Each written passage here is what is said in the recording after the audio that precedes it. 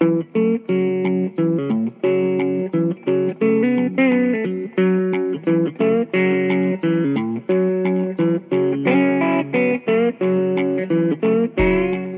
my name is Claudia Serrato, and I am an anthropologist, a professor, and a chef. And this is Toasted Sister.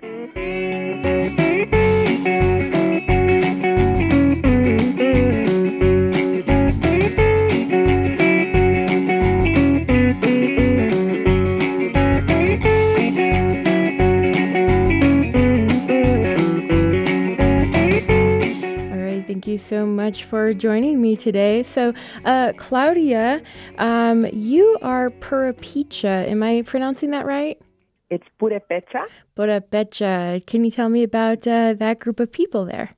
Yes. So the Purépechas are original peoples from Mexico, specifically in the geographic location of Michoacán. Cool. So can you just tell me a little bit about yourself, like where you're coming from and maybe what kinds of foods you cook as a chef? Sure. Regionally, I am located in East LA, so I was born and raised here. As a young chef, I should say, in redefining that even, right, in that term, as a 5-year-old, I began cooking plant-based foods alongside my grandmothers and my aunties and my mother, specifically using 3 sister ingredients like corned beans and squash.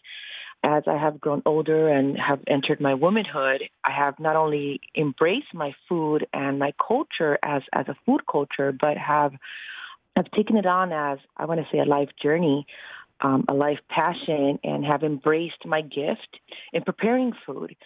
As a woman chef, as a native chef, I began cooking mostly plant-based foods, and I explored raw foods for a majority of my time, in working in the city of LA since about, I want to say approximately like 2007, 2008 is when I finally went public with the food project that I had at the time, which was a co-project of Decolonial Food For Thought and Cocina Popular de Aztlán.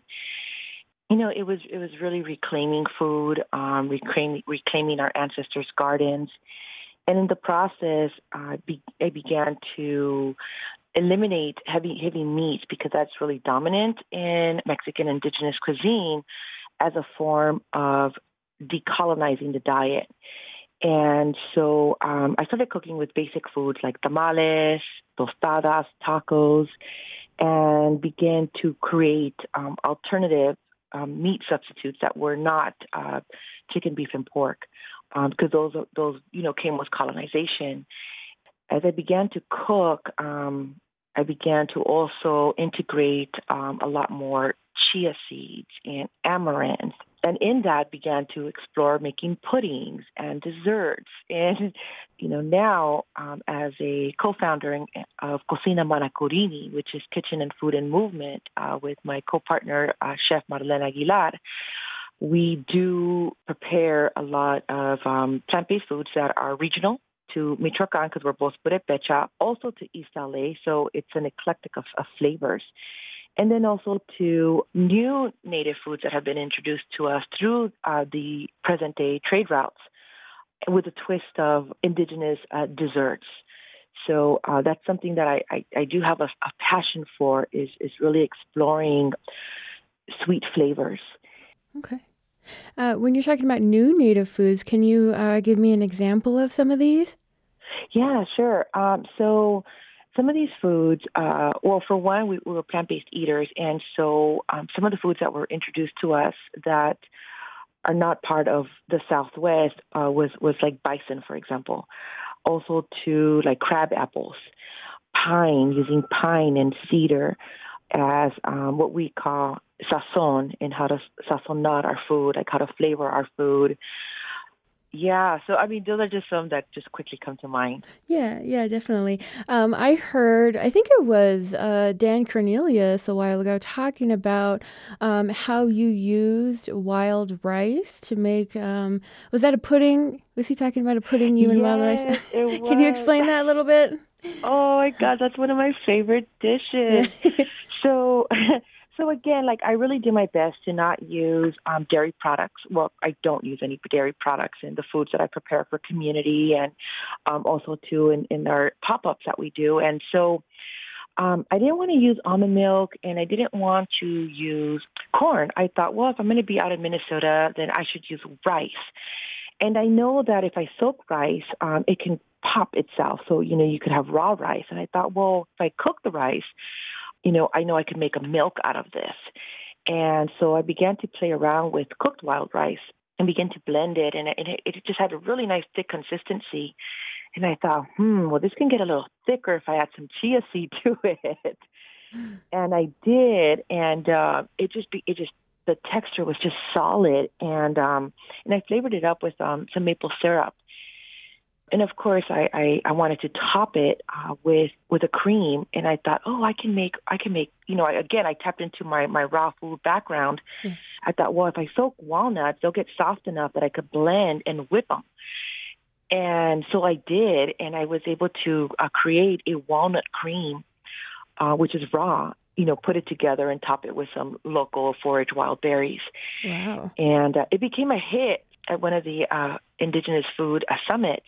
Okay. And people were asking for it, and it was so much fun. And I publicly shared the recipe, and people recreated it. And this last time that I was there, everybody was asking for it, and it wasn't part of the menu plan. It wasn't part of the planning, but the people asked for it. So I recreated it, and now it's become, I want to say, maybe even a household favorite within Native country, which is it's such an honor, because it was just something that I came up with, again, because I really like to play with desserts.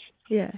Do you think that's all part of the movement, is to share all these different native ingredients? I know there's also like an emphasis on being and exploring your regional native cuisine, but also those trade routes that really and our modern day trade routes, coming from California, Mexico areas all the way down to up to the Midwest, and learning about all those kinds of ingredients. I mean, what do you have to say about, mixing it up? I definitely promote, and I do my best to stick with what is local. Mm-hmm. But like, for example, and even within that, there's still so much diversity because of where I'm located in LA. I mean, this is an Indigenous hub. It's not just one Native community. It's not just a Tongva, or it's not just a Zapotec community or Purépecha community. Like, we have second and third generations that have taken on mixed identities as Indigenous peoples. And then the landscape also has become the landscape of the flavors that folks that come into LA bring with them, because the landscape begins to flourish, right? Mm-hmm. So we have a lot of cactus. We have a lot of wild quelites, which are wild greens. And with that alone, I mean, it's just like this Indigenous fusion. What I have found is and I think it speaks to the trade routes as well, is that you can find wild amaranths up like by Minnesota, and it's like, well, how did that get there? Like, it just didn't just pop up out of nowhere. Like, this happened. This is something that's generational, right? So I feel that as much as it is important to stick with our locality, for ecological reasons, I still feel that it's part of our history of continuing to share and engage, just like corn, right? Like, if it wasn't for the corn that came up north, like, it wouldn't be all over, Turtle Island the way it is today. Mm-hmm. And so I feel what's fun is to, yes, respect and honor and speak to where this food comes from, because that's really important too. But what I find majestic is how it all comes together and creates this just amazing palette with that, just really speaks to, something that we use, or we were referring to at this last Indigenous Summit, Indigenous love. Mm-hmm. Because you could taste love, you could taste the ancestors, you could taste the memories that we all share. And I feel that by being able to integrate and bring these flavors and foods together, that we create a new story. It alone becomes an oral tradition. It alone becomes, something that we will carry with us. Like Rowan White shares, we have metabolized it. it becomes part of us, and we become carriers of that through taste. So I feel that it's just such a beautiful experience to see, to witness, and more so to participate in the preparation of these foods, because you're touching, you're smelling, and you're listening, because the food communicates and has something different to say. Yeah. It's pretty powerful, I want to say, and I definitely hope that we can see more of this, but most of all that we have more, I want to say, Indigenous run businesses, because it is kind of hard, even in LA, for us to find, wild rice producers, because we could only get it from like the Minnesota region, or just other grains that perhaps could be more accessible to us. But again, that is why it is important to contribute to indigenous economies and tribally owned businesses that are providing these ancestral memories through food. So definitely agree that this fusion is something but magic.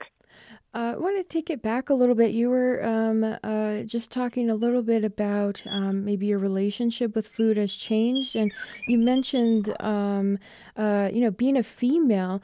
Can you talk a little bit more about the Indigenous female connection, that unique connection with food and learning about food?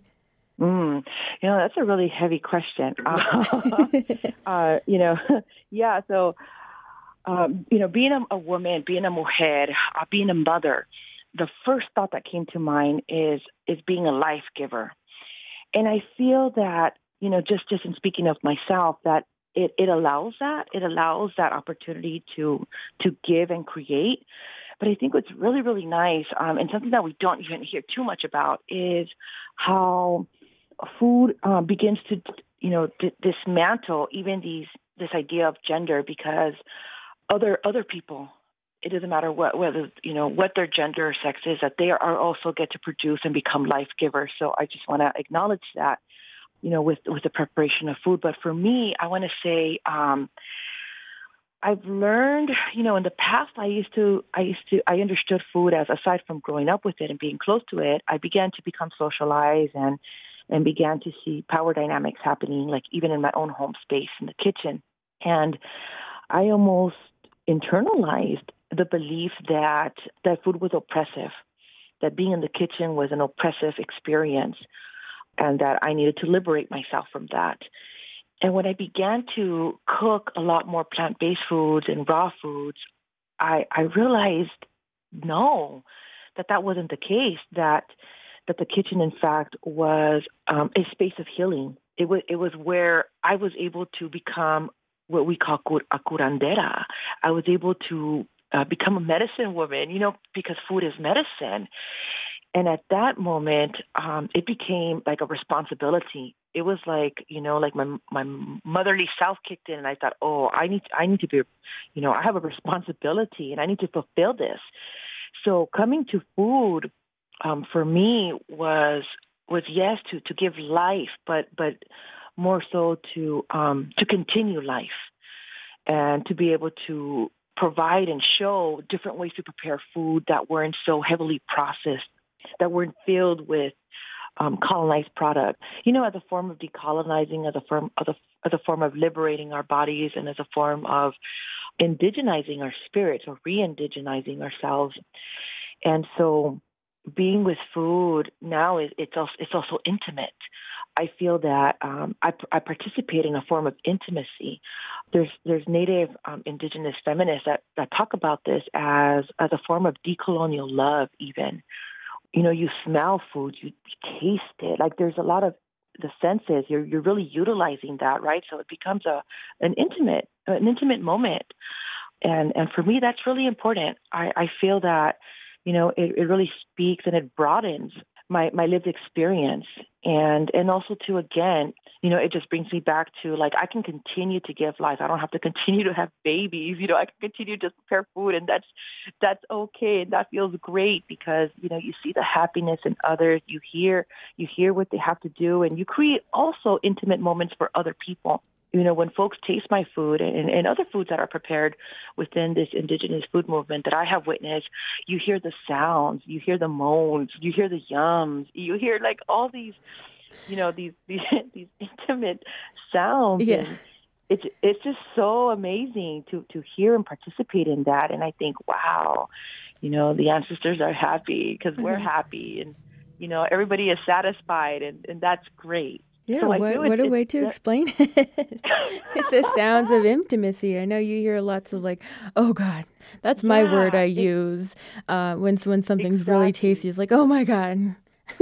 It's so There's good. also I a mean, I've sense of also heard some of the intimacy. chefs. Mm-hmm. Yeah, some of the chefs I've heard, even in the kitchen, because we taste each other's food. And, Yeah. in this last food summit, one of the chefs took a bite of one of the meals that Chef Marlene Aguilar and I prepared. And he said, "Oh, this is orgasmic." And I thought, wow, that's great. That's what it should do for you. That's what Yeah. it should do. So I feel that it's just so powerful in that way. It's just so Mm-hmm. powerful in that way. And I feel like there isn't a lot of discussion about this because it's something people shy away from. But I'm not a very shy person, so I like to talk about it. You mentioned, or at least it's written on the sort of the about page for Decolonial Food for Thought, but it mentioned baby food politics. What is that about? Yes. Okay. So that's my baby. That's my baby project. Okay, okay. So, so in learning about food, I had, I want to say about 7 years ago now, I had found that I was going to be a mother again. I wanted to understand prenatal nutrition. I wanted to learn about baby food and why it is that certain people in power were saying that this is what you have to eat. Like, I wanted to understand, well, what determines what is prenatal food and not? And in the process, I learned a lot about, the depolitical processes that occurred, during the Industrial Revolution and how negotiations were made with the medical association. In that, I kind of followed the rabbit hole and eventually found myself coming out of it full circle and understanding how taste, again, creates craving. In this baby food politics, I learned and discovered that, the marketing companies, they have learned that the best way to market food and to get people craving food is through their taste palette. And so they discovered that this is something you do at a very young age, because research that has come out of the area of womb ecology determines that what a baby is exposed to from as early as a time of conception up to the age of 2, even 5, will determine their health outcome as an adult, because that is what your body is going to crave. That is what your body is going to return to. So I decided that this was not going to happen to me, that colonialism was no longer going to infiltrate my body. I took it upon myself to indigenize my entire prenatal nutrition. I got my calcium from seashells. I got also from chia seed water. I brought in, spirulina and other algae. Like, I was really, really determined Mm-hmm. to birth a baby with decolonized taste buds, because I wanted to assure that my child would always eat and crave, her ancestral foods. So in Decolonial Food for Thought, I began to articulate that. Now I've kind of it's just been sitting there just waiting for me to pick it up again, because I feel it's something really important to address in our communities, because a lot of children and a lot of people during their pregnancies, are eating foods that will seep through at least the flavor into the amniotic fluid. And this amniotic fluid is what the babies begin to taste as early as a few weeks into their life, where they already have developed their tongue and taste buds. That is why, for me, it was just super important to flavor up my amniotic fluid with chilies and beans and, just those flavors that speak to me as a woman and to my identity. Nice, nice. How do you think that's worked out so far with your kid? Are they, craving the Fruit Loops and stuff like that? Oh, no, not at all. And that, Mm. and it's, I know this is a really hard term to say, but it blows my mind. Yeah. I I am like, oh my goodness, this is a miracle. I see the things that my daughter eats, what she craves, and other people say, wow, like I've never met a little girl like that before, because she prefers the plant-based foods. So this is what she goes for first. She didn't grow up eating cereal, no processed food. I prepared all her food when she was a baby. I made her all her baby food, by introducing avocado and squash and yams and kale even. And this is what she craves. And my daughter just turned 6. Wow. And so it's a phenomenon. I'm just wow, because I never in my life have I seen a child that eats as much food as she does and eats as much greens as she does. I mean, one of her favorite foods right now is cactus. Mm. A lot of children her age won't even dare touch it. I have cousins that won't even eat avocado. And my daughter, she'll see me mash avocado and I'll add a cacao to it. And I'll add a little agave and I'll make a raw chocolate pudding for her. And she knows exactly what ingredients are in there. And Mom, can I have some more? Mm-hmm. So she's very experimental, and she eats the food of the ancestors, the food that, our grandmothers ate. And it's just gorgeous. I try to hold back because she's my daughter, but I sometimes want to cry because I myself can't believe it. Mm-hmm. And it angers me that, within present day politics and these health nutritionists and all these that are pushing these particular foods on our children.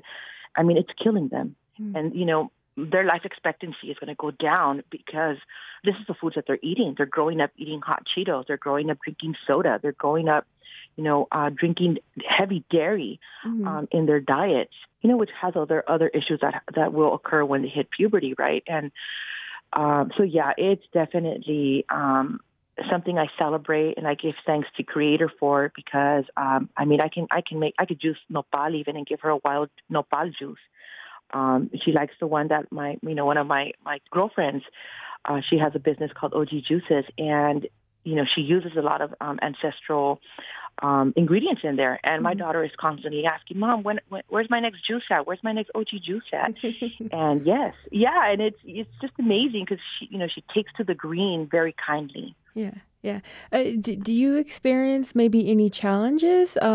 Maybe your daughter, your kids are looking at, the restaurants on the street. They're looking at commercials. They're looking at magazines that show all these different, foods that they're really, advertising to kids, to, the cereals, the hamburgers and the pizzas and stuff like that. Do you face any kind of challenges just trying to, it sounds like you're not. Yeah, no, I'm trying to rein it in. Embarrassed, but I'm happy to say that, it's none at all. I mean, it also helps that we don't have a television and we don't watch TV. Uh-huh. We'll watch something online, but that's it. So there's no, she's not really exposed to marketers. That's one thing I was really also too, I really wanted to make sure that my daughter wasn't exposed to that, because then, it might be something she'll ask about. She is very curious about certain foods now that she's been exposed to other children. And she'll ask, Mom, what is that? But she will say, oh, well, I don't eat that because that's going to cause, that might constipate me. That doesn't have fiber. She's only 6 and she knows about fiber. Like, I'm like, wow. It is not a challenge at all. And I'm so grateful. I think it would be more challenging if my daughter only wanted these, high fat, high processed foods, because then how would I integrate beans and kale and spinach and tomatoes? I mean, she eats tomatoes like fruit. I don't even do that because that's just not how I grew up eating tomatoes. Yeah. What kind of foods did you grow up eating? So I did grow up eating a lot of beans, a lot of rice, a lot of calabaza, which is a squash. And when we did cook tomatoes, we cooked it in our stews. It wasn't introduced to me like a fruit. My family, my dad also, because, he's Purépecha, and he actually would dry a lot of meat. So we call this machaca. And this is something that was... it was a seasonal experience. So it's only when there's in the rancho, right? That's what we call it. That he grew up eating, when there was a slaughter, and this is what would occur, and they would dry their meat, and so we grew up eating a lot of dried meat, and it was beef, it wasn't bison, or it wasn't deer, and that's traditionally what we would eat in our community in Mexico, which is venado, and gordonis, which is quail. But I would eat a lot of that, and it wasn't until I want to say maybe about between 10 and 12, that we began to watch a lot of TV. And sure enough, my parents, they believed that we had to acculturate, and they wanted to, they thought it was a good thing. Oh, we should give our daughter a soda, or we should buy Twinkies because this is a good thing. This is a reward. And lucky for us, we still craved our everyday soups. My sisters and I, we still craved, corn. Mm-hmm. We still wanted our tortillas. So we definitely grew up eating a lot of our grandmother's food, which I feel speaks to why, I cook so much with this particular foods, and why it's so important to me. Because now, like we say, I'm in the knowing, I'm aware. And, don't get me wrong, right? As a teen, you eat other foods, because that's what everybody else is eating. But at home, that's not what we were eating. At home, we were eating, the food that my mom prepared. And it was great. I did a little bit of Googling around, and I found your website, Decolonial Food For Thought. Can you kind of explain that a little bit? And is that the name that you use for your catering gig, or how are those connected or not? Yeah, no. So Decolonial Food For Thought started as just a platform to raise awareness as to what colonization means in regards to food, and how indigenous foods from Mesoamerica became colonized, and how that colonization has extended into the infiltration of our body by the consumption of these foods that have deep colonial products in it. It was something that was created by, again, Chef Chris Rodriguez and myself, to just raise awareness, and also just to speak on the women's experience, on the being in the kitchen. It also became a platform to be political and be angry, and at the same time share recipes. Out of that experience, it opened up a catering project at that time, which was called Cocina Popular de Aztlán. And that was facilitated, I want to say, for about a year, until we had to leave the area for household reasons, and we were no longer in our community. And so when I returned back to my community, I was able to, I just kind of would host my own events, and I would speak and prepare food as myself, Claudia Serrato. And I was blessed to come together with Marlene, and we decided that, we're both Purépecha, and we both cook, plant-based foods here in LA, and we both had a vision together. And so we decided to, branch off and join forces. So Decolonial Food For Thought, I want to say it's what we call palabra. It's a place and space to share work, to share knowledge. But now that knowledge has become something more in the flesh, where we do through our catering and our catering project, that which is Cocina Manacorini, that does have its own social media platform and so forth. And we also take some of that knowledge that has come out of Decolonial Food For Thought and use it to share with communities in understanding how and why our foods are so colonized with colonial products, because not a lot of people understand that.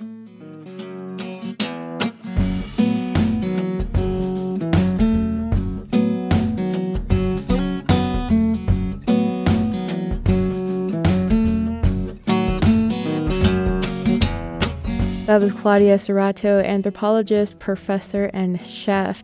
Thank you for listening. I'm Andy Murphy, producer of the Toasted Sister podcast. Please subscribe to the Toasted Sister podcast on SoundCloud, iTunes, Stitcher, and Podcast Addict. And if you know a native chef that you think would be a good voice to hear on Toasted Sister, like Toasted Sister on Facebook and send me a message. I've got lots of names on my list, but I know there's more to add.